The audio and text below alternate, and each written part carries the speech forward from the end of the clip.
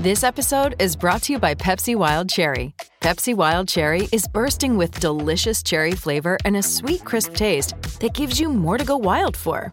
Getting wild may look different these days, but whether it's opting for a solo Friday binge watch or a big night out, everyone can indulge in their wild side with Pepsi Wild Cherry. Also available in Zero Sugar. So grab a Pepsi Wild Cherry and get wild. Hey guys, it is Ryan. I'm not sure if you know this about me, but I'm a bit of a fun fanatic when I can. I like to work, but I like fun too. It's a thing. And now the truth is out there. I can tell you about my favorite place to have fun. Chumba Casino. They have hundreds of social casino style games to choose from with new games released each week. You can play for free anytime, anywhere. And each day brings a new chance to collect daily bonuses. So join me in the fun. Sign up now at ChumbaCasino.com. No purchase necessary. VGW Group. Void where prohibited by law. See terms and conditions. 18+. Step into the world of power, loyalty, and luck. I'm gonna make him an offer he can't refuse. With family, cannolis, and spins mean everything. Now, you wanna get mixed up in the family business. Introducing The Godfather at ChumbaCasino.com. Test your luck in the shadowy world of The Godfather slot. Someday, I will call upon you to do a service for me. Play The Godfather, now at ChumbaCasino.com. Welcome to the family. VGW Group. No purchase necessary. Void where prohibited by law. See terms and conditions. 18+.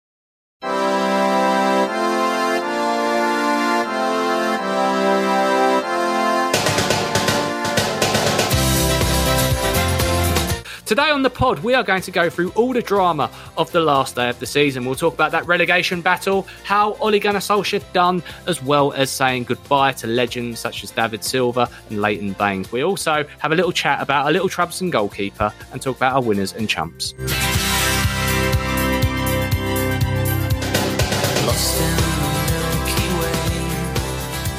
Hello and welcome to a pod of two halves. Do not adjust your podcasting provider. Things are a little bit different round here. In line with the new restrictions for COVID, we're allowed to use 5 subs, and just like Ole Gunnar Solskjaer, we'll wait until the 84th to bring it in. Eh? Something cool? So, Woods, Lee, my boys, are you well? How you doing? I'm good, man. I'm good. I'm good. I'm glad that we've done the smart thing here, which is that we've managed to replace Mikey with another Manchester United fan. I think it's key. It's key for continuity. It's really hard to find these Essex-based Man United fans. It really is. We had to scour the entirety of South Essex, and we managed to stumble across just one. It's all good. It's all good. So, Mikey, if you are listening, I hope this does well, mate. It must sound like someone driving your car. Actually, you don't drive, do you? Like fucking your wife. Anyway, moving on. Doesn't have a wife. Yes, well, yes. I'm speaking to the closest thing he has to a wife. Lee, how you doing, buddy?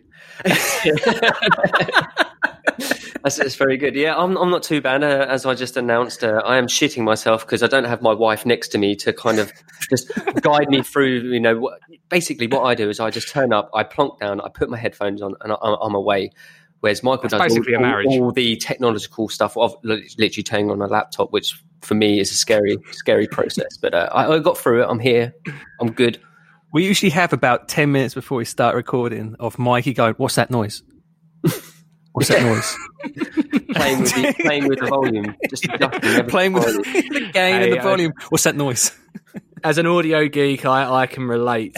So let's talk about it, boys. It was the end of the season, the longest season on record. I don't know why people keep making this out a big thing. Obviously, it's the longest season. That was that fucking long COVID thing that kind of stopped football from playing. It wasn't like Lawrence of Arabia.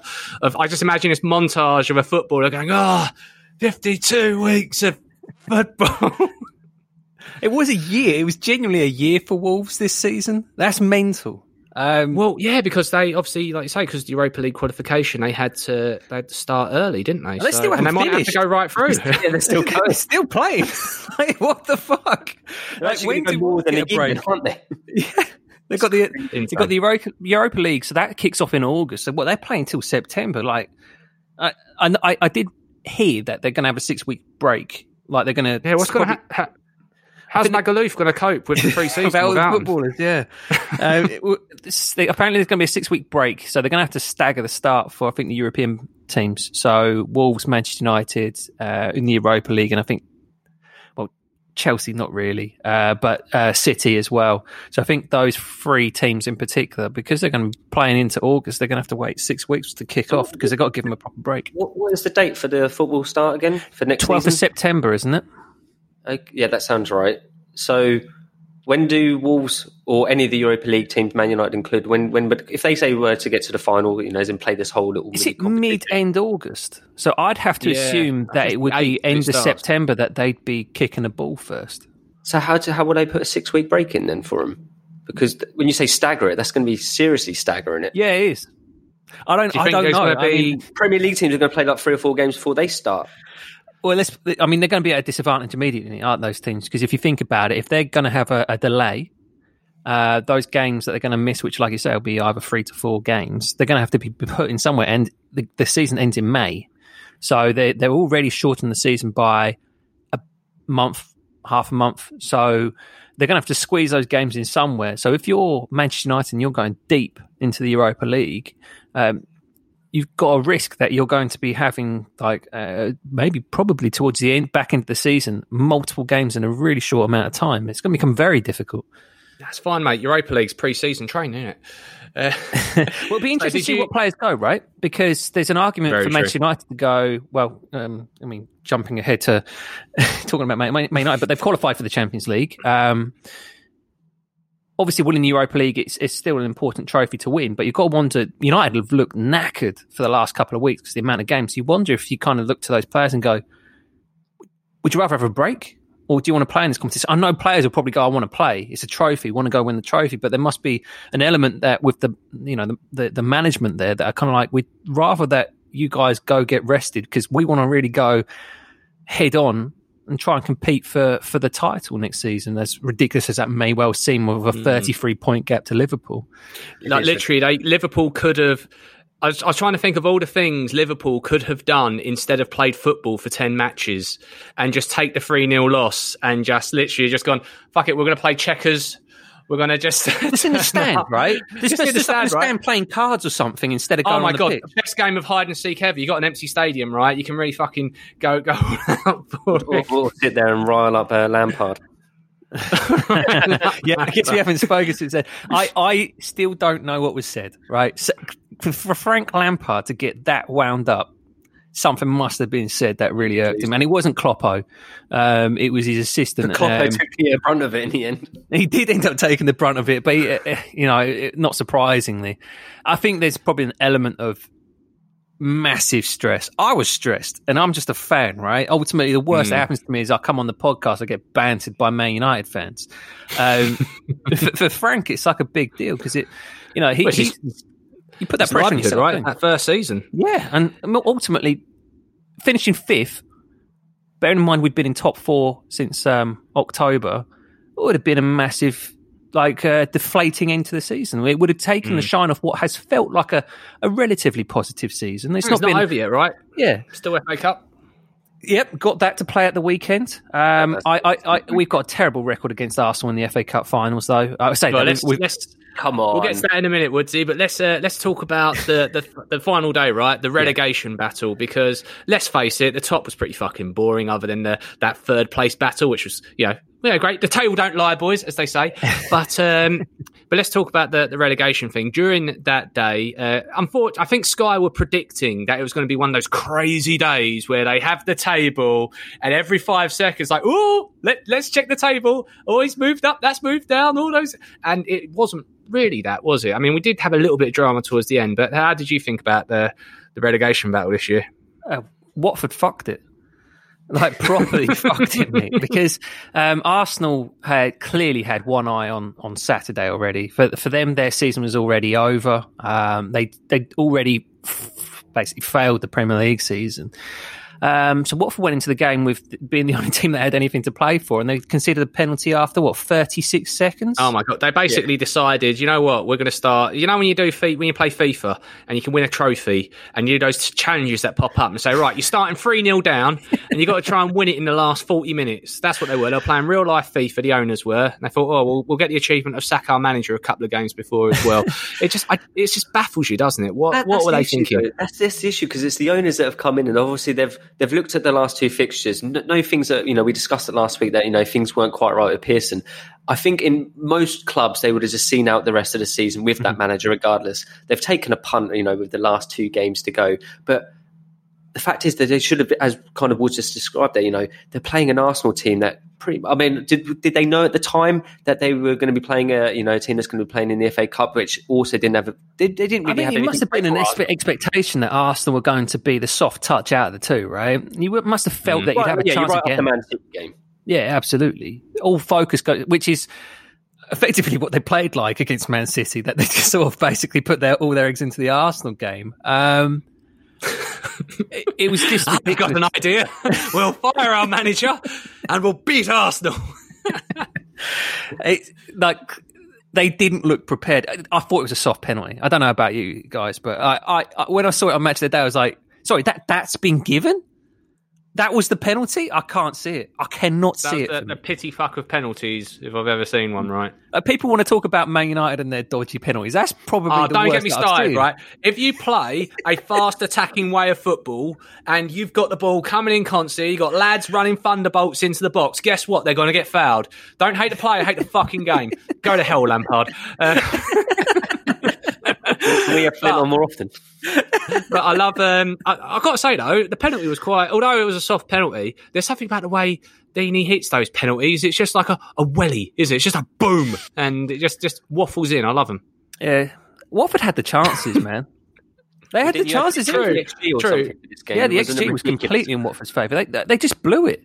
Ultimately, their season was terrible to start. A winning run in the middle to get themselves out of trouble, and then proceeded to play themselves back in it. Like, I remember when we come back after the lockdown, and we were talking about who's going, and Villa were like definitely gone. Oh mate, dead certs. They were gone, and credit to Villa for dragging themselves out of there, and the fact that Jack Grealish scoring the goal to keep his boyhood club up, that ultimately has made him escaping said boyhood club almost impossible this summer. Because had Villa dropped, they would have to sell. They'd have to balance the book somehow with them. It would have been something poetic, though, about if that own goal, or I don't know, was it an own goal in the end, the one that ricocheted off him? The massive loop. Yeah, somehow condemned Villa at the same time. I mean, the mad thing is, because obviously Everton gifted Bournemouth on the day because Pickford is... fucking hell, man. Well, we said, didn't we, last week, we all had Bournemouth to win. Yeah. Which makes sense. There's a big job for Ancelotti this summer because he's got to address an awful lot of problems there. And I think a lot of it's mentality as much as anything.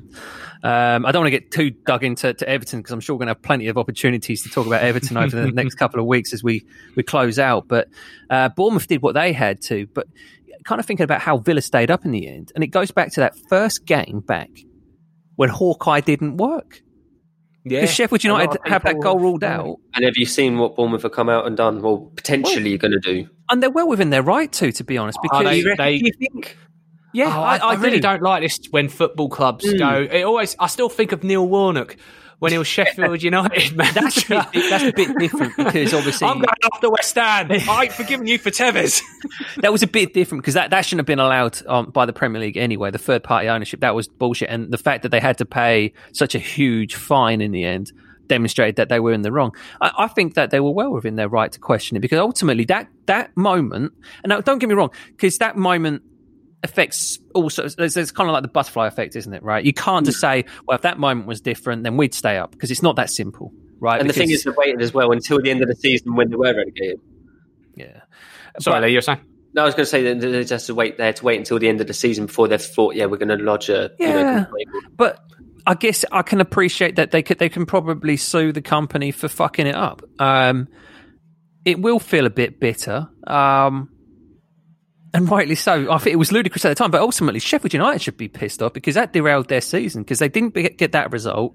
They proceeded to have a run of poor games, which ultimately saw them out of fighting for Champions League football, not just European football, but Champions League football. That was how much that derailed their season. So, and then like you say, it all kind of falls apart from there because how does it affect Leicester's season? How does it affect Chelsea's season, Manchester United season? That one moment, although it does stand out, because it's simple to go, well, if that doesn't happen, we stay in the Premier League. It doesn't quite balance out that way. But of all the teams going down, I guess the question is, Any of them coming back? That's I think about this. Well, I don't really know.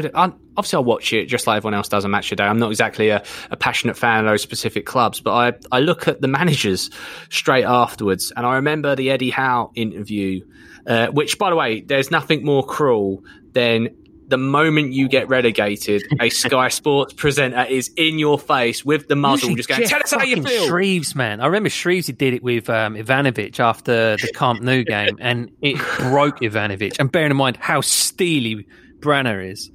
But very true. But I mean, Eddie Howe looked a broken man. Oh, mate, I wanted to cry for him, you know.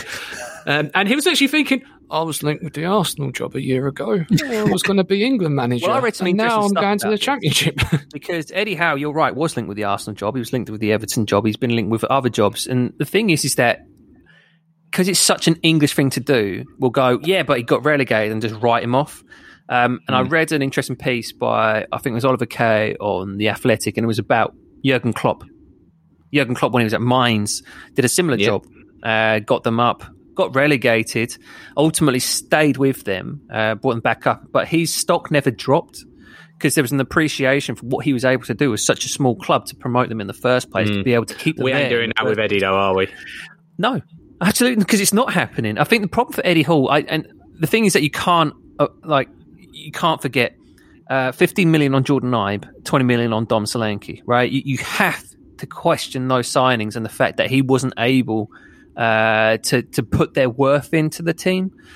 The question on who comes back up really depends on who loses the most amount of players, because all three of them will be capable of coming back up, providing they keep their playing staff. Watford's a big question mark. Who the hell is going to be in charge there? Will Deeney be there? Will Deulofeu stay? They've got a lot of kind of new... Can you put your mortgage on Welbeck getting you through the Championship? Staying injury-free would be the that's more it, isn't it, right? I mean, ultimately, Tammy Abraham bagged 26 goals in that league, so I think Wells will be fine, but it's the Decores and all these players that are on high wages that probably want to force their way out, aren't they? There is one thing with Watford, though, and that's the fact that their ownership, they've got several clubs, haven't they, as well? So they've got the Udinese, they've got a Spanish club. Push them off online for a season. They'll just rotate between the clubs, and then they'll bring in whatever player suitable at that level.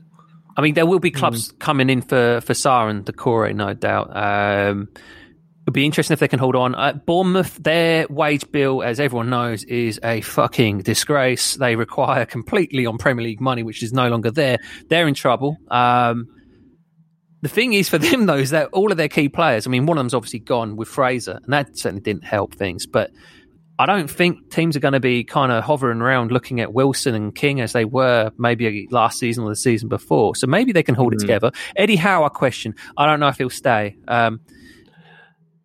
He does look very broken. He did. That job meant everything to him. By all accounts, he's been there basically his entire life, other than that short stint at Burnley. He came through there as a player through the academy and ultimately came up to become manager eventually through one way or another. He either stays or he takes a year out. It just looked like that took that much out of him. With Norwich, it's the same thing. I think Norwich looked like the best set to come back, to be honest, because I think that should they hold on to their key pieces, the manager, I think, is a really good manager. He never wavered. I never want to be on the bad side of him. Every time I see an interview, he's always really smiley and happy, but he looks like he could be a right psycho, you know? He always led the same message, right? I think Norwich came up with the expectation, we're going to go back down, but it's okay because we're going to basically learn from this and we're going to improve because we'll have that Premier League money and we'll buy the players to come back up that the next time that we're up, we'll be better prepared to stay up.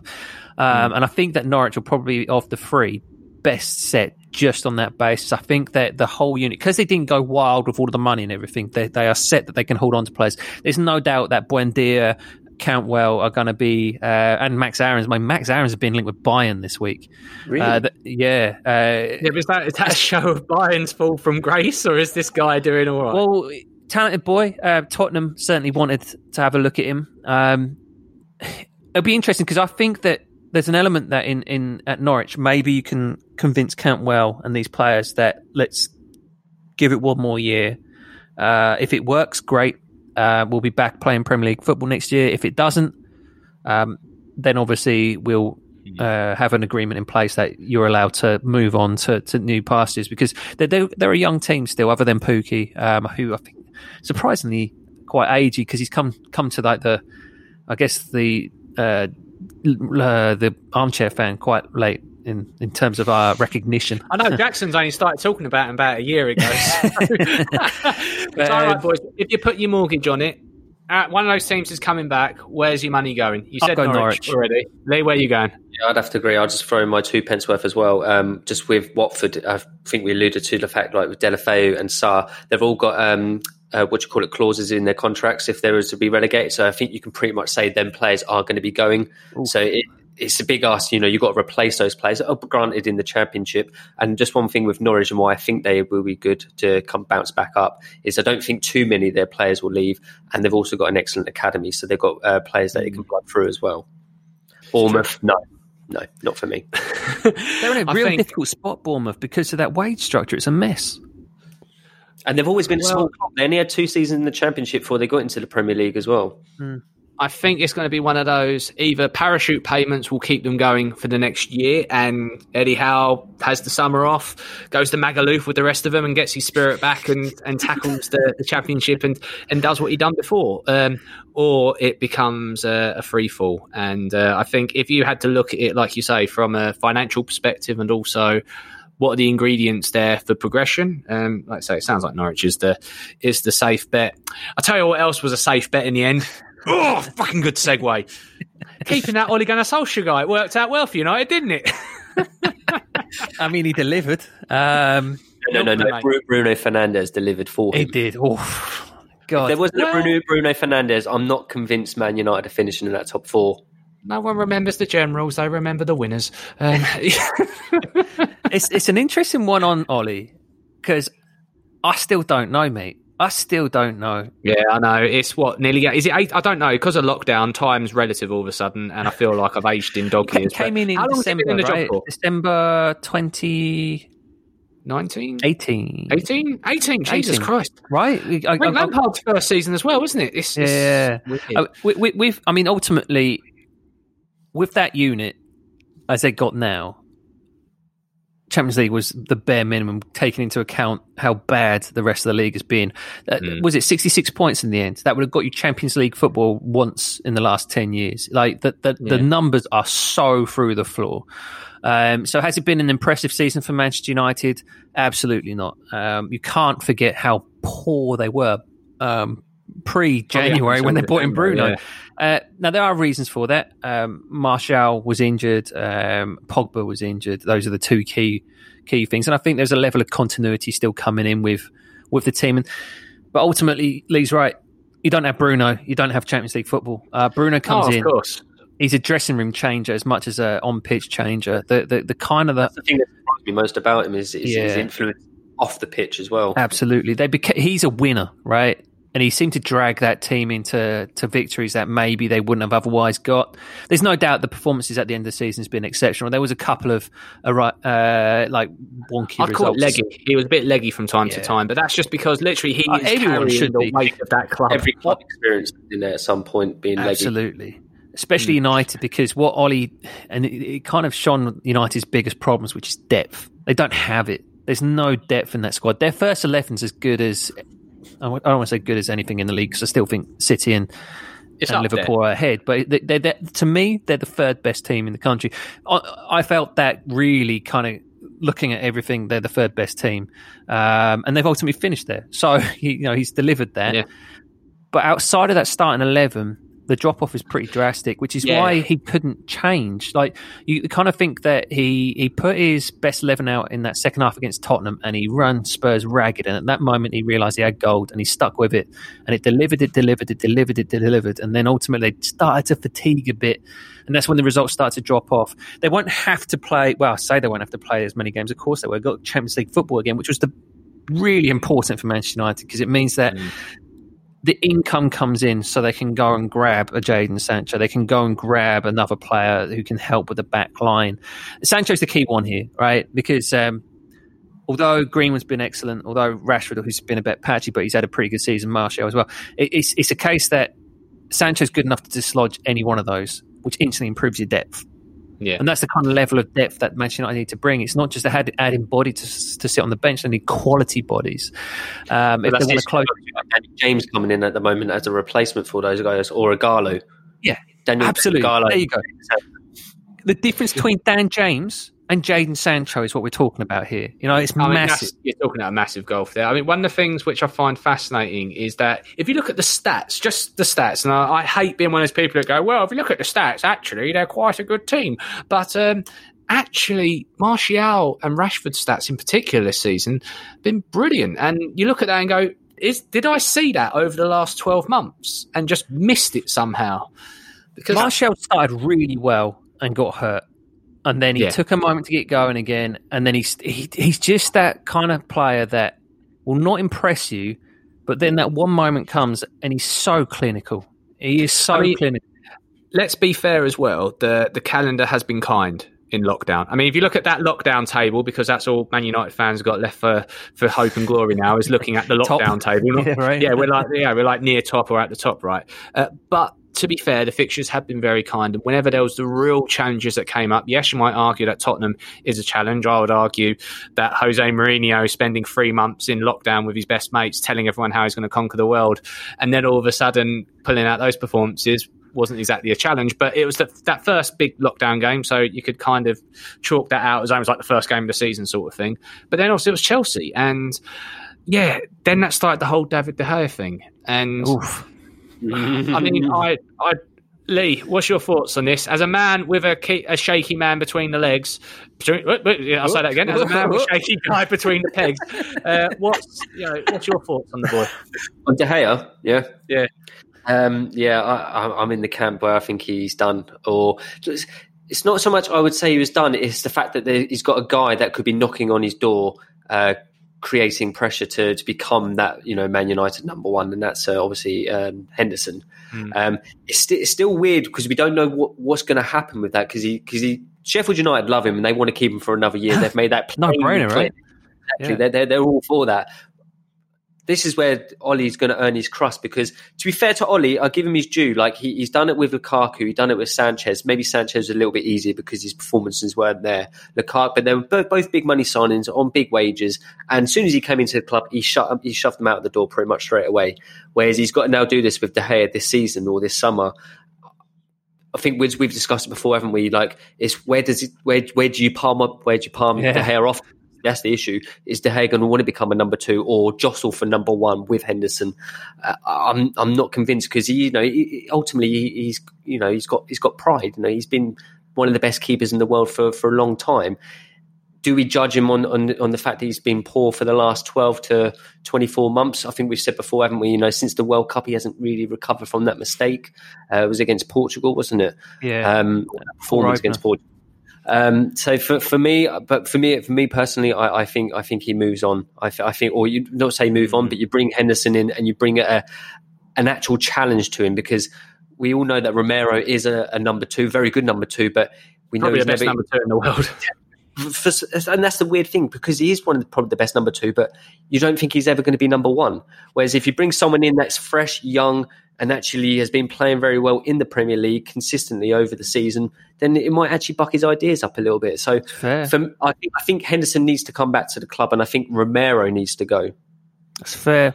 It's fair. Ooh. The thing with Romero, I think Mikey's mentioned that body's not capable of playing regular club level football. That's the reason why he's quite content playing on the bench. But you're right. I wouldn't let him go. That's not good for Dave, is it? No, because ultimately he knows that he's definitely playing. The thing with you're absolutely right. Competition will determine what's left of De Gea.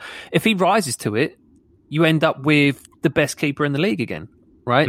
I mean, let's face it, you end up with Dean Henderson.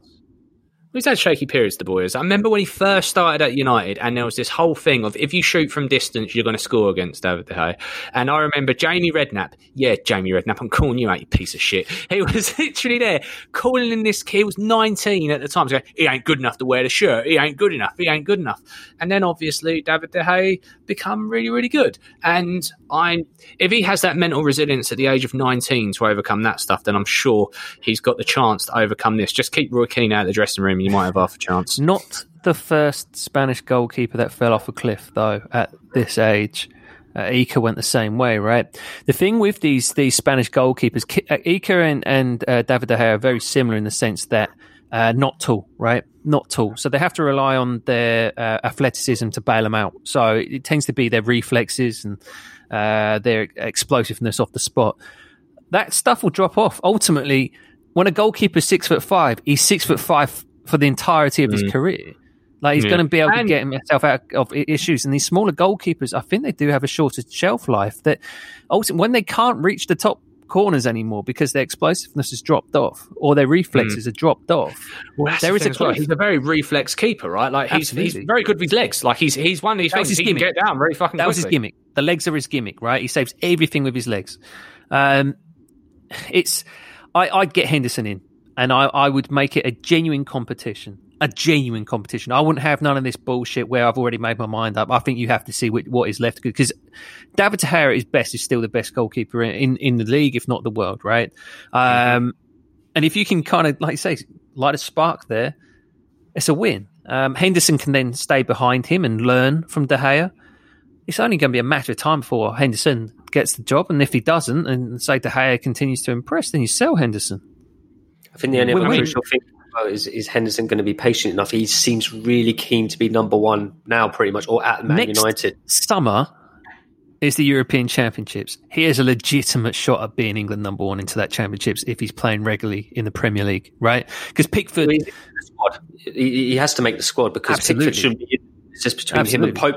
It's him and Pope, exactly. So Pope is going to be playing every week for Burnley, unless Chelsea somehow get in there. And if I'll tell you what, if Chelsea go and sign him, Henderson ain't going to want to be sitting on the bench, right? Because if Nick Pope is playing in top level European competitions with Chelsea, he's going to be there for all to see and be able to put his name there to be on the plane as England number one. That will be very interesting to see how that goes, because I know that Chelsea have been linked with Henderson. I don't see it. I do not see any situation that United sell him other than a player goes the other way, which is kind of what I was suggesting to you guys, is that N'Golo Kante feels like a square peg at times at Chelsea with these systems that we're playing.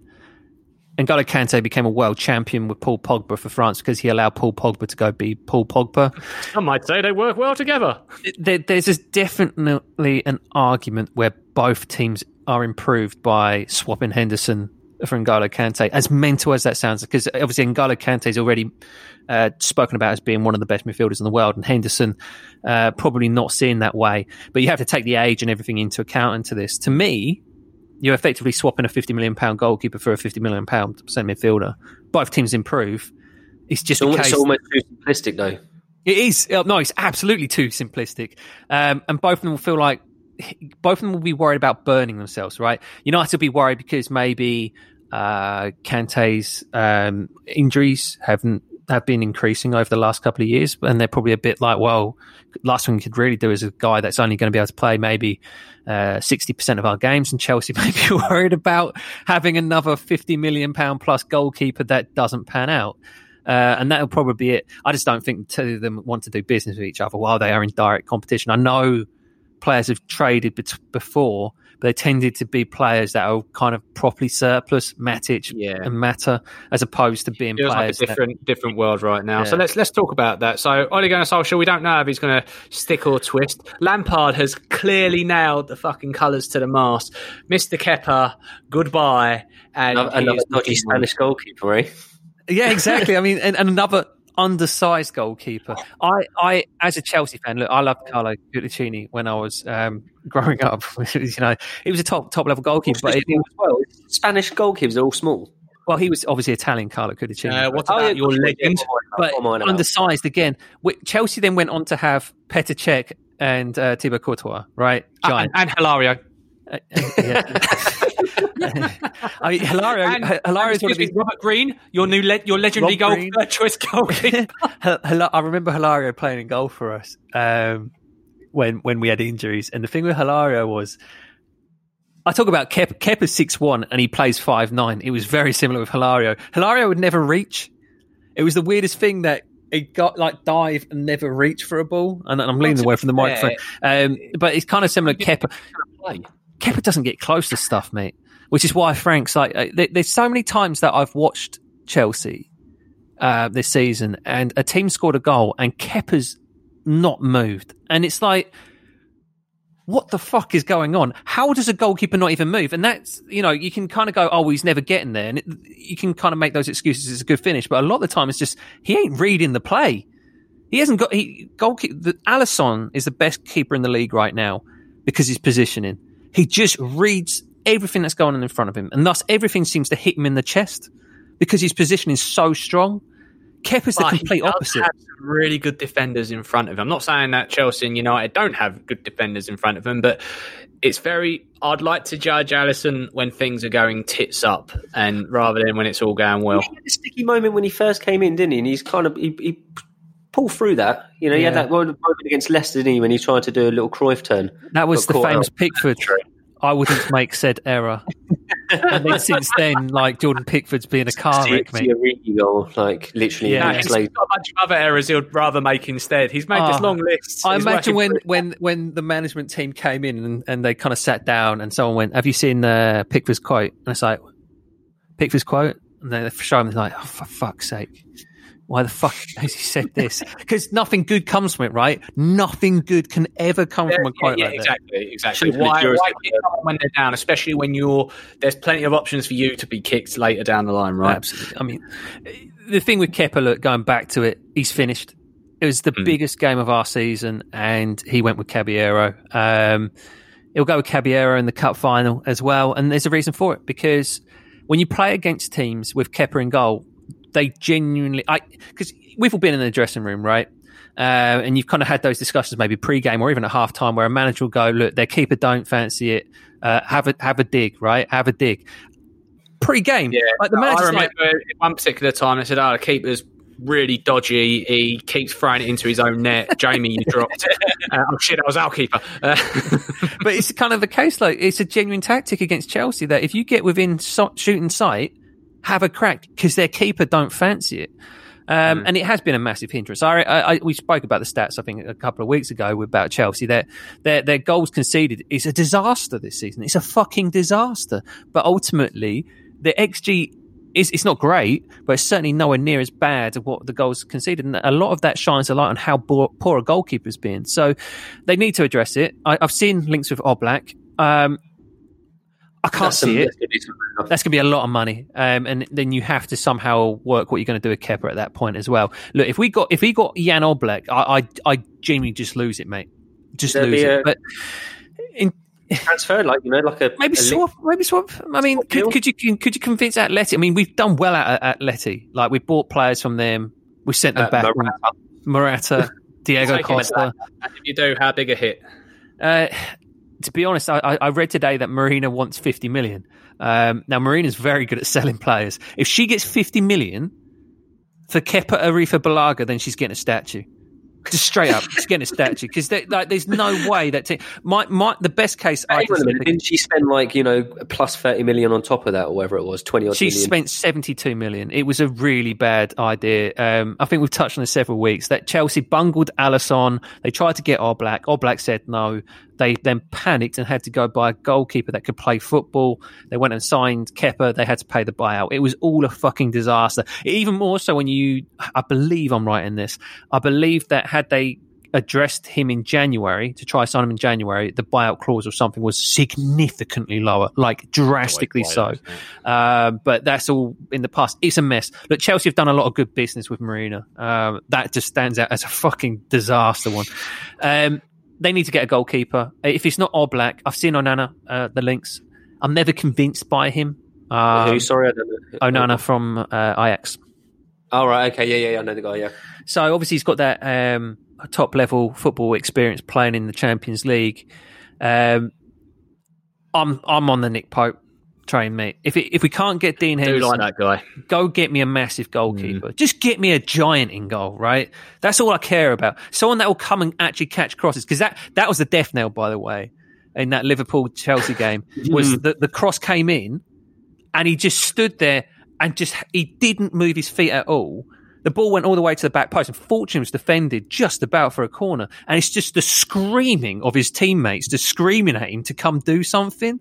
And that at that point, it was done. There's no way you could go into the next game with him in goal. There's just no way.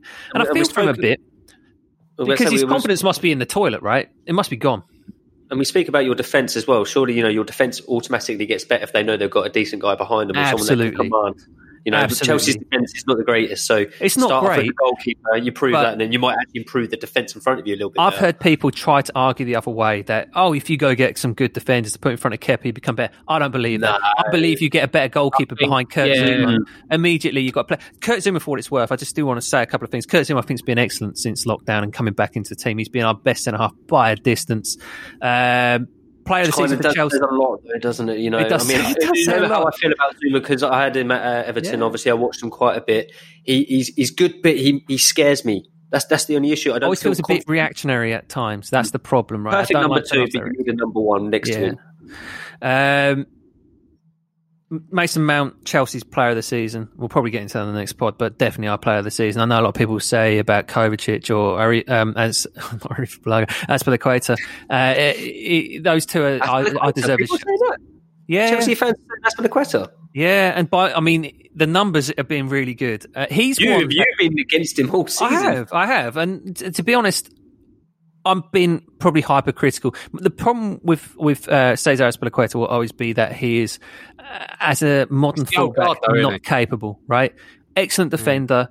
In a back three, there's no one better. He was exceptional for Conte, and he's been exceptional since Frank's shifted to that formation out of necessity. I think he must be 30 now. He's surprisingly not as old as you think, right? And he's certainly one of Chelsea's best ever signings in terms of the money, because he was he £10 million when you kind of think about the money they spent on other players. But Mason Mount's been 51 games this season. His output, not just in terms of goals and assists, but his output in terms of the dirty work for that team, has allowed players to thrive. And I think he'll be a key element to that team next season, with the Ziyechs and the Werners and Havertz coming into the team, because he's going to have to do a lot of the dog's work for those to allow them players to thrive. Is he still playing when those guys come in? Absolutely. Yes, absolutely. Doesn't he play in that attacking midfield role? Let's see how Frank lines up. I think. Do you think Kepa's even going to make the bench though? No, he won't be at Chelsea next season. Oh, for the cup final. Yeah. He'll be on the bench for the cup final. I think Kepa, for what it's worth, I don't think he's been a bit. He could basically have thrown his toys out of the pram on Sunday, right? Well, we've seen him throw his toys out. We have. And that's when I lost. That's when I was like, "Nah, I'm done with this guy. I don't like him." This is when I was pro Sarri, and I felt so sorry for the geezer as well. And when he did so much disrespect on show there, wasn't there? I mean, they kept trying to make a whole PR things. There's a language barrier and all that thing. You've been playing football all your fucking life, mate. When your numbers up, your numbers up. At that point, for both of them, the writing was on the wall, right? Manager and goalkeeper. But in terms of what happens with Kepa, I was going to say, this is why I've got a bit of respect for Lampard in this regard, is because he does seem to like. I'm going with it. Caballero is not a great goalkeeper. Mate. We're not talking about like we're playing some journeyman, top level goalkeeper. Yeah, journeyman, exactly. A 38-year-old journeyman. We're like, go with him for the most important game of the season. He's got some balls. He's got the cojones to do it, and I like it because the fact is, we said he £72 million for him. He's like, no, fuck it, I don't want him. He's not good enough. Let's face it, the board would be like, hang on a minute. Where's the £72 million goalkeeper? Why is he not in goal? And clearly they support Frank in that. With what happens to Kepa, I think he goes on loan. I think you send him on loan to Spain for a year or two.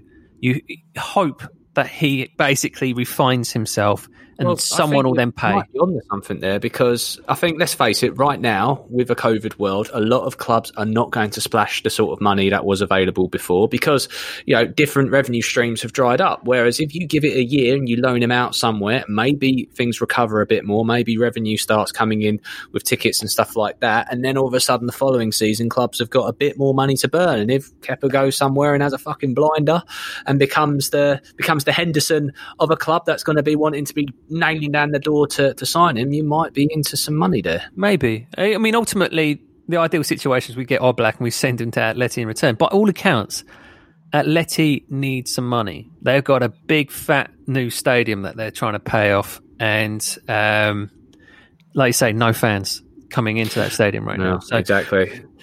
This So is maybe Woods' thing, by the way, as well. If there's a new stadium involved, he's chucking it in there. See Arsenal, see Tottenham. Yeah. I mean, ultimately, Well, I'm right. Like Tottenham had to take out a brand new. Like, I think they've had to do the loan again. My understanding is that Kroenke has done something with the Arsenal stadium loan, which apparently was a fucking disaster. How much, in terms of interest, they've been paying on that. Bearing in mind how long ago they built that stadium.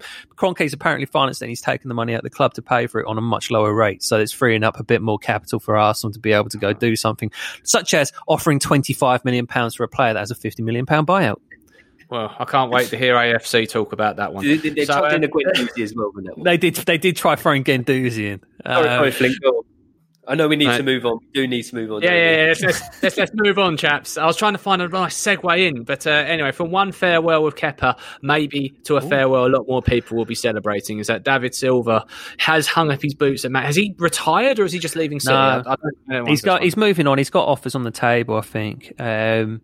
Someone said he might go back to his hometown club, which would be quite nice. That seems like a very David Silva thing to do, right? It's Las Palmas or something like that, I think. Oh, really? Yeah, so a smaller club. He's got something left in him still, though, right? I mean, for what it's worth, he is one of the most underrated. I think it's really weird because he's been underrated for such a long time that now everyone's acknowledging it. It feels like in the last week, all of a sudden, everyone's highlighting how great this guy is. But if you think back to that school of, I always think back to that Valencia team where you had Joaquin, you had Silva, you had David Villa, you had David Albera, you had who else? Vigente, Morientes. The list goes on and on and on. He was surrounded by, at the time, fucking royalty, and you didn't even realise it because all these players went on. Yes, it was a great team, but they all went on to do even better things, other stuff. And he's kind of like the last of those guys that are still knocking around. I've got a horrible little dynamo guy, right? I've got a horrible feeling Woods has put this on purpose because he's going to go the opposite. You're not going to appreciate him. Yeah, I think David Silva's a good player that's been surrounded by exceptional talent for his entire tenure at City. I can read him like a book, Flint. I can read him like a book. There's the reason why he's putting this, and where does he rank it for a reason? Because he doesn't rank it. What it was, I had in your pocket. You're just pleased to see me. I had to put up with Sky going, he's in the top three midfielders in the Premier League era. And I'm like, hold the fuck up. He's probably not even in the top three at Man City, let alone the Premier League era. Absolute fucking nonsense, mate. Nonsense. Good player.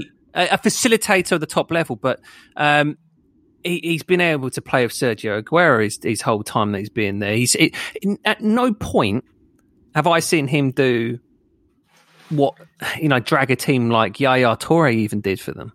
I like David Silva a lot. I just want to put it out there. I'd love a player like him at Chelsea. I think it helps him that he's a good guy. Do you know what I mean? You hear he's a good guy. He had all that problem with his son and all that sort of stuff. And football as football does, it put their arms around him and said, we're here for you, mate. And he just seems, and we like to see good guys get their rewards. If and David I think Silva it's fair to say he's kicked getting off because he didn't get a birthday cake, we wouldn't be having this farewell. Imagine he did. That's why he shaved his head. It was like he was in the mirror crying. I didn't get my birthday. Yaya Toure, for what it's worth, is probably the most underappreciated player in Premier League history. For what it's worth, as well. He never gets into those discussions. But just putting it simply, Yaya Toure and Kevin De Bruyne are both more important players to Man City than David Silva ever was. But that's nothing to taken away. I mean, those two players are exceptional footballers. You're talking about the creme de la creme. David Silva was just a tier below that. And there's no harm in that because I think Cesc Fabregas was also kind of that tier below. Second fiddle to Mata at Valencia for a long time as well. He was basically like the understudy to Mata. Not too sure. I don't know. Really can't remember but you're right. I need to consult my Football Manager 2006. David Silva, though, is that kind of player which you'd love to have in your team. Like say, excellent professional. He's able to. He's a very intricate footballer. He's a very smart footballer, and he can make players around him better by that intelligence. Barcelona should really be all over that player for what it's worth. Because he's Barcelona through and through in terms of the way he plays. He'd fit into that, and he'd be able to play with Leo and the boys there quite comfortably. Free transfer. That probably won't happen because Barcelona's board are just run by clowns. But yeah, what got to me a bit was this idea, and I'd never like it when it goes unchallenged, where you go, oh yeah, for me, he's definitely top 5 midfielders in the Premier League ever. And I'm like, okay, name the players who are making that list then, because you're definitely missing out elite level footballers, right? Because Lampard, Gerrard are definitely 2 above him. People are always going to say Keane and Scholes. Patrick Vieira, for me, fits in that top level. And like I said, De Bruyne, Yaya. Darren Fletcher. Darren Fletcher. You do realise though at City that they actually hire him in higher regard than Yaya Toure and Aguero. He's basically that's what being a nice guy gets you. Yeah, because the thing is with Yaya Toure at Man City is we know that it didn't end particularly well. Again, he goes to underappreciate. Yaya, I don't want to get this to turn into the Yaya discussion, but it's going that way. Yaya Toure was right, by the way, when he challenged the fact that he didn't get birthday cake. He was right in that. He was also right in the fact that when it comes to the Ballon d'Or voting, there's a whole load of horse shit when it comes to African players. The fact there's only been one, right? Mm-hmm. You know, that's a load of bullshit right there.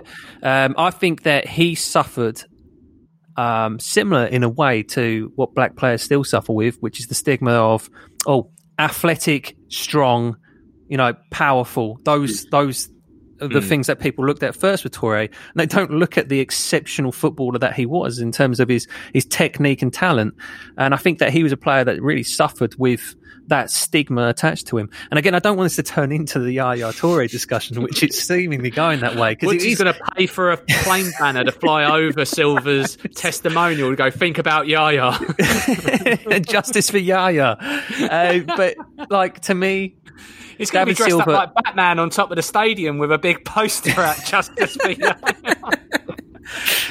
To me, like, I'd love a David Silva in my team, but if I said to David Silva, I'm like, David Silva, go and win me today, he'd look around and go, right, I'll get the ball to Aguero, I'll get the ball to Toure. It's just to be he had moments of magicianness, but I can't think of any. He's one of those sort of guys. You've just summarised it perfectly there, Flint. It's because I think Football 365, they did an article on this and they titled it perfectly, and that was that he was the anti-YouTuber, as in he doesn't have highlight reels to go back on. He doesn't have significant, outstanding goals or individual goals, or he doesn't have the stats even to back him up. But I am I'm not going to say he's top 5 Premier League of all time, but I do think out of the players you mentioned, I think for me, I have him above Yaya Toure. I really do. Just because, I don't know. Maybe it's because I'm taken into the fact that way that Yaya acted. He's on the panel for the Ballon d'Or, isn't he? I just really like David Silva. I think the way I think you underappreciate him in terms of the way he can control the game. Yeah, of course he has the better players around him to kind of finish it off, or to score the goals, and he doesn't get the accolades and the highlight reels that maybe those players that we've mentioned have. But for me, I just know. I just think he is a joy to watch, the way he controls games. You don't have a highlight reel of someone dropping into space and making the team around you work better and basically making them better players than what they are. No, and Lee, look, I'm on board with needing those players. They're important players, right? Cesc Fabregas was important to what Chelsea did when he was there. For me, they're very similar players. I think Fabregas has probably had an all-round game that was better than David Silva's. He's an exceptional player. I just kind of feel like when people kind of talk about him in that ilk of being greatest Premier League players ever, I think Flint's right. He's a really good guy, right? Really good guy, a top-level professional. He never complains. You never got the idea that kind of he was a problem to have in that team. And he'll be a big miss like Kompany was as well, just in them being there. Like, they lost Kompany, they lost the leadership. It's that kind of old guard of we came in as the team became what it was. And that means in times of crisis, like you look at Man United now, they look around the dressing room and go, who has been here before to give us that guidance? Unfortunately, it's David De Gea or someone like that, or Chris Smalling. Where at the City dressing room, they turn around and go, well, we've got Aguero, who literally propelled us into this stratosphere of where we're in now. We've had Toure hanging around wanting his birthday cake still. We've got Silva, our mate Dave. Oh, Dave, he's such a nice guy. And that sort of thing, that influence in a dressing room I wouldn't be surprised if he ends up being, if he isn't, I think he's far too young to actually hang up his boots properly. If he does, and when he does, I think he'll probably come back as an ambassador of the club. I think City are really good at retaining ambassadors and stuff like that. Yeah. With that being said, do you think they're going to miss him, as in on the pitch? And if they do have a ready-made replacement, who is it? No, because Phil Foden's going to take up the mantle, and he's been excellent since kind of coming back from lockdown. You know, more minutes as well. You know, you can see that Pep's starting to bleed him into the squad a little bit more. Pep's been playing the long game, and he's going to make us all look fucking stupid because we've all been moaning, he's not been playing Foden. But in the background, he's been moulding Foden into the player that's next year. So everyone's obviously high on the Greenwood train, and absolutely right, by the way, because that kid is unbelievable. But there's every chance that Foden's about to go derail that next year. He's got the ability to be the best of the bunch, and I think that stats to Greenwood just going to make someone like him more hungry, right? Of like, fuck, these other guys around me at this sort of level, at this sort of age, obviously peers in the England set up to an extent as well, in terms of being around the other divisions of the senior team. Go back to he's doing it. This is my stuff. You go back to it, like as we said with the goalkeeper situation with Henderson. Because the tournament moved to next summer, Phil Foden is back looking at a place in the starting lineup for England next summer. Greenwood as well, for what it's worth. Like those boys next year are probably getting an opportunity to have a crack at the Euros that they didn't expect to have, leading into the World Cup afterwards. My only fear with Greenwood is that he's going to get burnt out, because I can see Man United overusing him, especially if they don't get Sancho in. Yeah. There's a worry because Ollie's going to be like, send him out. Yeah. Whereas Pep's done it right with Foden, because he's led him into the team slowly but surely, more and more minutes here and there every season as we've gone on. And since lockdown, he started a fair amount of games, and obviously we know that's because David Silva's on his way out. Whereas I don't see that with Greenwood. So my fear is, unless Sancho does come in, we're going to be seeing a lot of Greenwood, and then there's the potential that he's going to get burnt out by, especially with the compactness of next season as well. Yeah, I think Sancho gets done for what it's worth. It's just posturing, right? Dortmund have an asset which they know they're going to cash in big, and United feel that they're in a position because of COVID that they can haggle. They'll find a happy ground, because I think Sancho's desperate to get to United. Well, we talked a bit about Man United's good day. Let's talk about Leicester's bad day and how that impacted the rest of their season. Now, Lee, I'm going to call you out from last week, buddy. Yeah, please do, mate. Please do. So, I'm calling myself out, mate. I'm calling myself out. I'm going to ask you just a question. Leicester, have they had a good season after that final day? No, is it a success or a failure? No. Kind of my gut instinct last week was, and I kind of went with the simplistic view of, if you gave it to them at the beginning of the season, they would have probably snapped your hand off at 5th place. But, as we've described it last week, the fact that they were 14 points clear, and it was eroded away, especially after lockdown, or even probably after the new year, it doesn't bode well, especially when it's in the grasp of their hands. Basically, they were in 4th place from, I think it was the 24th of August to the 22nd of July. Security they had. That and when you put it like that, and also when you looked at the players as well on that final game against Man United, they were gutted, and it kind of did dawn on me. It's like, yeah, they probably really should have had that 4th place, and they've actually ballsed it up. And you've got players like Maddison, who are who weren't even on the pitch. You could tell he was like visibly. Oh my God. See, this is why I'm not a producer at Sky, because when it's showing Maddison just sitting there, I would have played out the Garfunkel, "Hello Darkness." He's just staring out of what could have been, because a year ago that boy was hot property. He was literally the next big thing that everyone wanted, right? And now he can't even. He can't even. All these dreams about all these things that was going to happen. I'm not saying that he's not going to move on to bigger or better things, but it feels like a big bump in the road. And again, I would point to that Bruno Fernandes, mate. If he doesn't come in for United, I think it's a lot closer. Ultimately, Leicester did balls out of themselves. So they had a shit time after lockdown. Once we came back, are you saying that Rodgers slipped? You're saying that he had a big opportunity to do something for his team and prove his worth, and he slipped at the final hurdle. Are you saying that? Yeah, I am. Yeah. Well, no amount of chapstick is going to save that man. Yeah, what is with this? I haven't noticed it, and then it got put.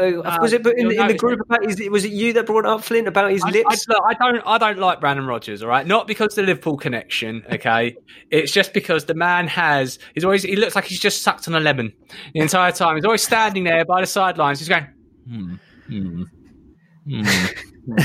it just annoys me. Also, the fact that he once said in an interview he when he needs advice and needs to reflect back. Does he think about some of the great managers he's had as mentors? No. Does he think about all of the great history's figures you could look back on and go, they're human at one point? No. He literally said in an interview, I just think back to what I'd done in previous jobs and reflect back on myself. So he's basically saying, I ask myself for advice. Well, but what's that got you? He is Brenton Rodgers. He's got the Brentonism about him, hasn't he? Yeah, like he's the most David Brent manager in the league. Look, it's a massive disappointment. Rodgers can try and dress up all he wants. That fifth is a success. And it would have been, had it not been 66 points to get top four, right? There will never be another better opportunity than this because United and Chelsea just can't be as bad as they were last year. Otherwise, the managers will be gone. I might be shooting myself in the foot for saying this, but Jamie Vardy is not going to get you the Golden Boot every year, right? Like there's a certain point where those legs, which seem powered by the unknown, are going to slow down on the boy. I mean, he's 30? How old is he now? 33, right? 33, right? So, and as a 34-year-old, I can tell you for sure your knees fuck up way before that. So I have no idea how long he's got left in him. I don't know either. Him coming late to the game probably helps him a bit in that sense. But in the degrade of the vodka Skittles. The power of vodka Red Bull, whatever. But the other thing is, it's not the top two are gone, right? We know that. We feel pretty confident that Manchester United and Chelsea are going to be good next year. Don't write Tottenham off, right? Because Mourinho's starting to get a tune. He's got the Mourinho. He's on the Mourinho ball now. They won't be the brand of football he's playing, but it's effective, isn't it?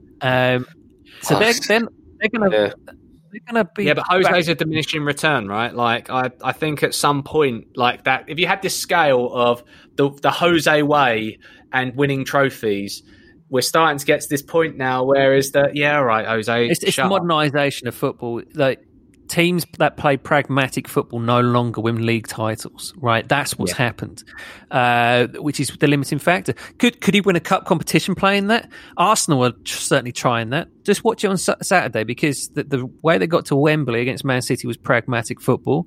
I wouldn't be surprised to see Arteta play a similar style to let Chelsea shoot themselves in the foot by having possession and then just spanking on the counter-attack. And they're another team. Arsenal have had a fucking disastrous season, really. That continues for me. They're not even Europa League contenders, I don't think. Moving on. A lot depends on what happens this summer, right? I don't know. I don't want to write them off because they've still got some elite level footballers in the front end, right? I don't want to hear the Pepe's a fraud and a failure and a flop and all this because I don't generally believe that's the case. They could be a sleeping giant.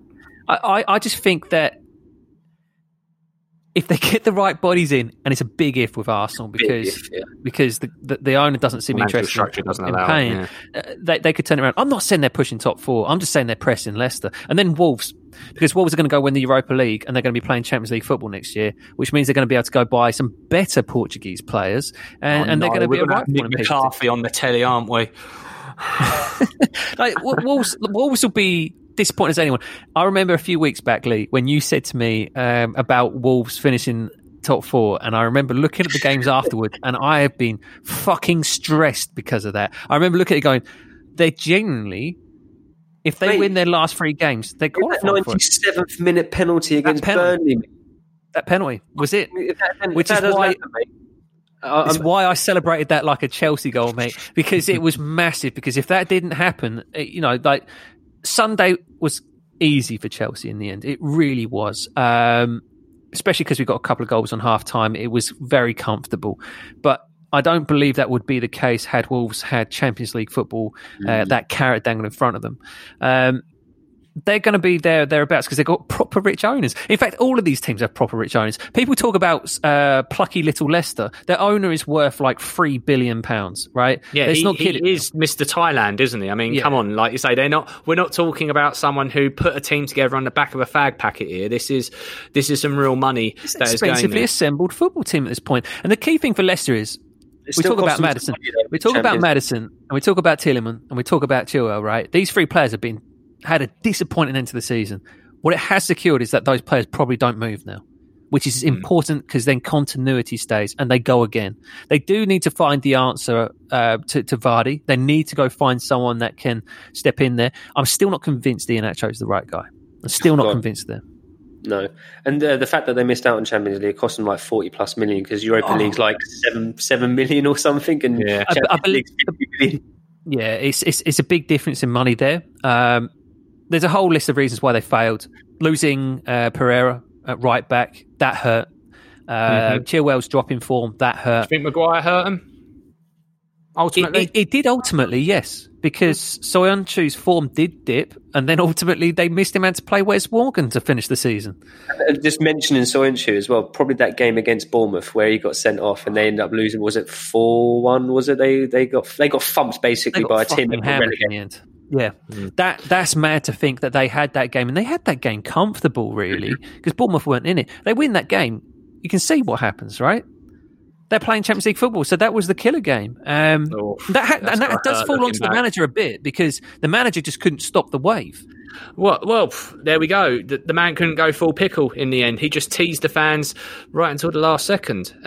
But there are other seconds still left to be played. You were talking about that elusive final that is happening next weekend. Let's have a couple of minutes about this, boys. Where are we feeling? How are we feeling about this? Nervous, mate. I remember when we last played him in the cup final, we were going for a double. And the day before the final was my sister's wedding, and she married a Gooner. Not a massive, ardent kind of Arsenal fan, but an Arsenal fan nonetheless. And I remember, and I remember being particularly confident when I left the next morning to have a £5 bet that Chelsea were going to win it, and then it just didn't happen. It unravelled that day. Arsenal gutted it out and they won the final. It took me back to feeling a little bit about my childhood because I remember it's only Ray Parlour. Those are the two cup finals that we've lost to them. But obviously last year, crucially, in a cup final, which mattered much more to Arsenal than it did to Chelsea because of European football being on the line, Chelsea went in there and wrecked shop.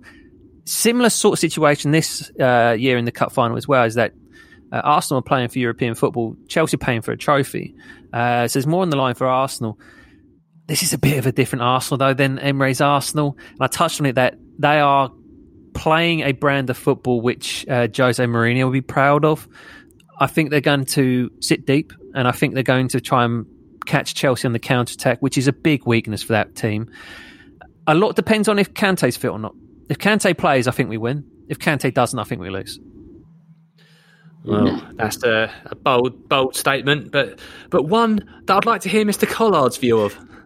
I want to be like, I don't know. I really want to go like, say Arsenal are going to win. I can't. I think Chelsea. I think with the form that Chelsea, they've showed that when they're on it, they are a very good team. And I think Lampard is going to have him fired up to. I reckon he wants that trophy as more than anything. Nothing motivates more than the first time, and the same can be said for Arteta. But I think Arteta looks like every time you see an interview of him post lockdown, because all of a sudden they hit this great purple patch where they started winning great games and starting to look good again. And his face literally is like he's biting his cheeks, and if you could read body expressions, he's basically saying, "I know, I'm surprised too." Like he's like, this is like a free spin. The guy's almost working miracles with that team that he's got. Obviously, granted, you've got the front line. Fair enough, they are some very good players there. Aubameyang and Lacazette. But it's just that defence. I've harped on about it all season. I can't believe they gave David Luiz a new contract. And the fact is that if you're going against a team that's got David Luiz playing, then there's a couple of key elements in this game, right? You're well in with a chance of winning. They don't have Aaron Ramsey anymore. That's a big bonus for Chelsea, right? because Ramsey loved the cup final. Yeah, cup final player. He'd score winners in that. We've got Olivier Giroud, who loves a cup final. But they have got David Luiz, and that goes one of two ways, right? You either get David Luiz, who basically puts in an incredible performance and shuts Chelsea out, or you get David Luiz that's too emotionally invested into the game that he just falls to pieces. The thing is that those two are going to be playing against each other. And Giroud's really smart. Like, he's a really smart footballer. You can look past Chelsea, but that's the thing, right? And not to do the old cliche of, it is a final and emotions do get the better of people. I do think that Chelsea are probably better equipped for this. I think mentally they're all... Do you think the no fans thing is going to influence this at all? Or do you think the outcome still be the outcome? You're used to it now. Yeah, I don't think it matters. I think the players at this point should be adjusted. I think it would just be a case of on the day, whatever happens, right? Yeah. I think it would be weird lifting a trophy in front of no one. Ask Liverpool. I wonder if we'll have a dance show. I look like the end of when they revamped Gladiators on Sky, and they had this big stadium. And it was awful, but they had this open stadium which they covered in black netting to try and make it look less empty. And they made sure they'd done everything at night. And all this pyro would be there, and the camera would zoom in, and you see this one person holding their thing they've won on Gladiators going, yeah, woo! And then the camera would pan out, and it's just an empty arena. So it looked like that. Lisa touches on how bad that was. True story, me and Mike wrote an email to Sky to complain how bad it was. Did you? I've never wrote an email to anyone ever, but we were so offended by it. I thought this was a good idea. And I don't get me wrong, I'd love to, obviously, look, you might not have heard much positive things said from me or anyone on this pod in this episode about Liverpool. Fact of the matter is, they've been an excellent ambassador for the sport, incredible team to watch this year, and and hopefully it's the shortest reigns title ship we'll ever see. But you can't take away from the fact they do deserve their moment in the sun. It's just that it was such a shame that it wasn't a moment in the sun. In fact, it was pitch black, and there was not even a soul to be seen to enjoy it with them. Has it ever happened before that a club has celebrated with photos of a trophy they won the season before? Have you not seen this? That they keep dragging the Champions League trophy out with the Premier League, like they won the double, and I'm like, you won that last year. Hey, if Jose Mourinho can claim he done a treble, I can't wait for our parade at Chelsea, mate. Get all of the fucking silverware out off the back of the bus. Look at us, we've won it all. Well, Kenny Dalglish was waving it around, weren't he? He was just like, look, mate, I've done the double. To be fair, mate, it's the 30-year gap. I always sound like I stick up for Liverpool, but, they've seized the moment. They are still reigning champions, so fuck it, why not? Yeah, fuck it. Look, I feel that we're in the modern era where clubs are very aware of their social media, and I think that people know there's nothing better than piss boiling when it comes to social media, and I do think there's an awful lot of piss boiling that goes on with these things. It is part of it. Credit to them. Look, they won the Champions League. They were the best team in Europe last year. They were by far the best team in the Premier League this year.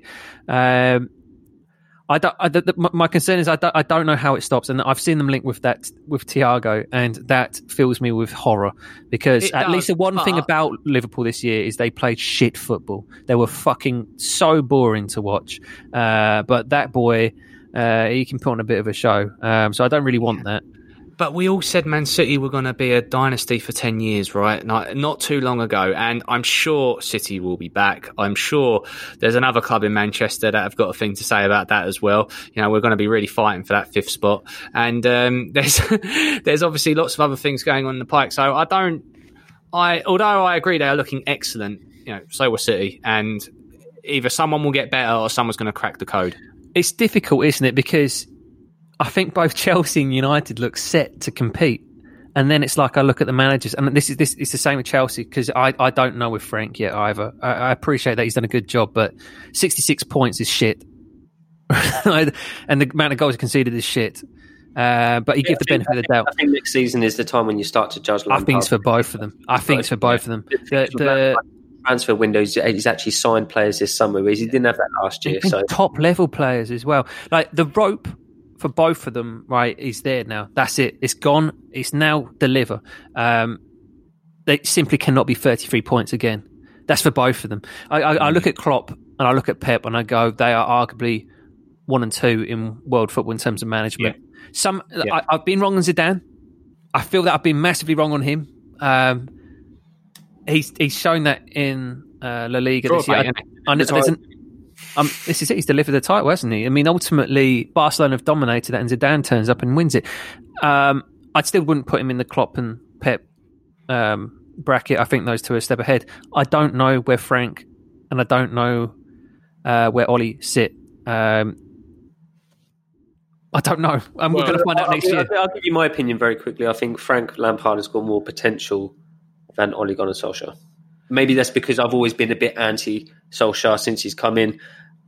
I still feel like there's a little bit more leeway to give with Lampard. That's why I've said I'm willing to give him another season. There's more goodwill. Ollie's not really a new manager. He's been around a bit, right? Yeah, he got relegated with Cardiff, didn't he? He did. And also you got Poch sitting in the wings constantly. That's the one, right? mate. I still would have pulled the trigger. Like I'd have been, Ollie, you're such a good guy. Thank you very much. But seriously, you think we're going to basically let Poch sit on the sidelines and not bring him in? That's not happening. Well, this is going to be a case, I think, for a lot of the top teams now, right? Is that he is literally like almost like the Top Gear car sitting behind them that they need to replace with, if you fuck up. So that's going to be an interesting motivator. Yeah, no, I mean, you're 100% right, mate. Like he will be in. One of those teams will start, or one of the teams will start badly next year. Right? Let's say one of them does. And if he ain't taking the job, and by all accounts, he's waiting. Yeah. He's waiting for the right job. And I'm saying this about Frank as well. Like if he starts really badly, the pressure gets up quickly on those jobs. And if Pochettino's there, and although I know he's got the Tottenham links and everything, but if you offer him a squad that Chelsea have assembled, there's no way he's turning it down. And the money that will be available to spend inevitably at any of those clubs. I don't want to sound like a Chelsea fan that's writing Frank off, by the way, but I'm just saying that, and I think Frank spoke better than Ollie. That's realistic, right? With any pressure, because Frank was very much like it was sort of the bare minimum, and I think Ollie turned around and said, "You'll write me off," and I did it my way, and I proved you all wrong, and I was like, 66 points. I mean, you've aged in like 100 years in the last 2 months, Ollie, but don't worry, you're the winner in this scenario. Speaking of winners, lads, let's wrap this up. Let's hear your winners and chumps. I'll far away. I'll go with my winner, and I'm going to give it to Leighton Baines, just because I didn't get to mention it. Sorry, I was going to bring him up. Yeah, well, we had the farewells earlier, didn't we? And obviously, for me, I love the bloke. He's been a top professional for Everton. Obviously, he's not an elite player, but he is a very, very good left back. Obviously, the last 2 or 3 seasons, his legs have gone pretty much. But for what it is, for what he brought to Everton Football Club, I love. 420 games, 39 goals, and crucially 67 assists. He's got the most assists by a Premier League defender. I'm sure Trent will be taking that over in the near, not too distant future. But for now, he's got more assists than any other Premier League defender. And as we Mike mentioned as well in the WhatsApp group, who can forget the wonderful tandem with Steven Pienaar as well, bringing the joy down that left-hand side and all the glory as well. He also, for some reason, kept being linked with the Arctic Monkeys, weren't he, for a bit, in terms of, like, whenever they spoke about him, they'll be like, he's a mod, isn't he? He's a bit like Paul Weller. He's the Paul Weller of football. Anyway, Arctic Monkeys, for some reason. Where he grew those sideburns like something. Oh, that was it. They'd always speak to Bradley Wiggins about him, wouldn't they? They'd be like, do you know Leighton Baines? No. Do you think everyone with mutton chops knows each other or something? But, what a servant. And, he was pretty good. Was he at Wigan for a bit, like before he went to Everton? It was pretty good there, wasn't he? That's where he basically made his name for himself. So, what is he retiring or is he moving on somewhere? Oh, it's happened again, boys.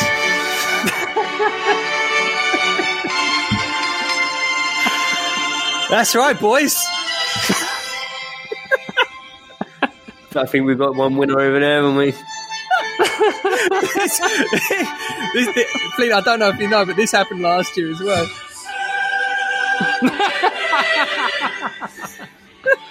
I remember back in 2005 as that as my ringtone. About a month. Well, I think we know who Woods' winner is. Look, Chelsea, Manchester United are big winners. They did the bare minimum, but they ultimately did do the bare minimum. Both clubs needed it. I know that I think we spoke last week that a lot of the business shouldn't depend on having Champions League football. You don't want players that just want to play Champions League football. And I do believe that Jadon Sancho and Kai Havertz would have moved regardless. It's just about the funds as much as anything. And ultimately, those clubs need to be paying at the biggest competitions. And United have been out of it for a couple of years, right? I can't remember. What am I talking about? You had Ollie was in there last year, wasn't he? Because he had the game against Paris, didn't you? So it was only the 1 year. But actually, good point. But it's makes me feel like it's 2028. It feels like a long time ago. It's a big deal. It does add an extra layer of pressure because I remember watching most of our Champions League games from behind the sofa because it was fucking terrifying watching Chelsea try and play against against Ajax and Valencia. We're not even talking about the top level teams who obviously Bayern blew us away. So it ratchets up a notch. You know, it feels good right now, but it certainly can feel pretty terrible by the time we come around to playing the games. But yeah, Chelsea and Manchester United are both winners in the sense that they've got the job done. And your chumps? Nottingham Forest. In the mud, mate. Are you kidding me? Oh my word! Like, what was it? Leicester, isn't it? In terms of they're in the playoffs for whatever it was, pretty much the whole season. The whole season, and going into the last game, what they were 3 points clear and a goal difference of 7. Right, safe. Swansea aren't going to cut, and then basically in the last moments, and we're talking about what, the 96th minute? It was, and all of a sudden, Swansea are playing in the playoffs for a spot in the Premiership, and Forest are watching from their sofas. And crucially as well, Swansea won the other night, didn't they? They win 1-0? 1-0 against Brentford, yeah. For what it's worth, I still fancy Brentford to go through. Yeah. Brentford have got to refine themselves quickly. They've been on a bit of a slide, but... Well, Brentford. Look, Brentford went on a massive winning run and then lost their last 2 games. The last 2, yeah. Okay. Yeah. So, this is what I mean. They've got to find themselves in the sense that they've lost those games in a row. They need to now kind of get back to their winning run that they had. There'll be a lot of interested Premier League teams that are going to be watching that Brentford game for Benrahma because he's obviously highly sought of. But yeah, Forest, another team with a new stadium as well. Yes, Brentford. Yes, which could be in the Premier League still. I think they're the team that I'd like to see up for what it's worth. I'd like to see Brentford up, but Forest, ouch. All right, Lee, give us a chump. My chump is me. Basically, fantasy football this last game week went fucking horrific for me. Like, I can't describe how bad it was. Michael had already won the league. Congratulations, Michael, by the way. But I was going for a plucky second place. I was 2 points off second, and I was 50 points clear of fourth. So top 3 guaranteed. I've almost done enough. Brandon, what have you done? I've had the worst game week in the world. I've had like 30, I think I've got 32 points or something like that. And I dropped to fourth and it just ruined my day. I was just like, I can't believe I was going for second and I've somehow ended up in fourth when I was 50 points clear. So yeah, my chump is just me because I was that fucked off. What about you, Flynn? So obviously got to go with Ollie. He's done just enough on that perspective. I also think Frank Lampard, look, the guy was Derby manager 12 months ago, and he's now weird, isn't it, right? He's now a Champions League. He can say on his CV he is going to be in the Champions League and probably going to be winning an FA Cup. So I think that pips Frank just over Ollie from that perspective. In terms of my chump, it is the Watford board. You've set yourselves up for failure, chaps, and hopefully you'll be back again at some point. I know a lot of Watford fans, a lot of good people in Watford as well. So I really hope they're fans. Interesting one on Watford. Do you know where they finished last year? I can't remember. 11th.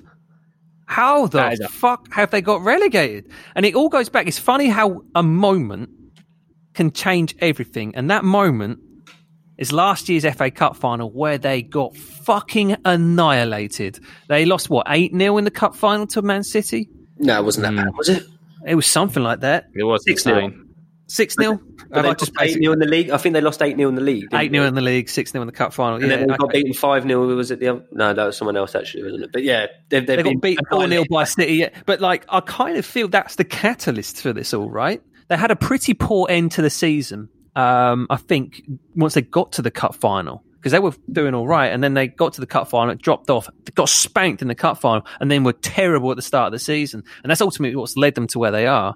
But you're right. The board have badly bungled it. The madness of sacking a manager and bringing back the previous manager. It's ludicrous, isn't it? That was when you get Sam Allardyce in. Let's not fuck around here, boys. Sam Allardyce, speed dial. The second he goes, we're like, we're in trouble. Get that pint of wine out. Exactly. Get the pint of wine ready, and Sam would have been there. It's almost like the bat signal, except it's a bit blurry. So anyway, boys, we are well at time. Let's call it full time. Chaps, thank you so much for your time. You have a Twitter account. I think people should be following it. Woods, can you tell them the handle? At Pod of Two Halves. Yeah, you're right. There we go. Nailed Beautiful. it. And if you like what you've listened to, click on that subscribe button, and that you'll keep getting content from these lovely, lovely chaps. But before we let you sign off, though, Flint, firstly, thank you for doing such an incredible job. I imagine there's a man in Spain that's probably sweating a bit more than he was previously. What, Rafa Benitez? But also, obviously, you do have an extremely good podcast for film lovers and just basically lovers of podcasts anywhere to listen to. Oh, thanks, chap. So, yeah, I host a podcast called Talk Filmy to Me. I think most of you, other than Lee, this is awkward, have been on it at some point or other. We talk about films and everything we love and hate and all that sweet fandom in between. If you're interested, check us out on Twitter at Talk Filmy to Me, or on any good podcasting service, type in Talk Filmy to Me. You'll find out a bunch of filmy stuff. So this is me, temporarily hosting duties, signing off. Wash your hands, keep your distance, wear a mask, and stay safe. Adios. Sports Social Podcast Network. With Lucky Land Slots, you can get lucky just about anywhere. Dearly beloved, we are gathered here today to... Has anyone seen the bride and groom? Sorry, we're here. We were getting lucky in the limo and we lost track of time. No, Lucky Land Casino, with cash prizes that add up quicker than a guest registry. In that case, I pronounce you lucky.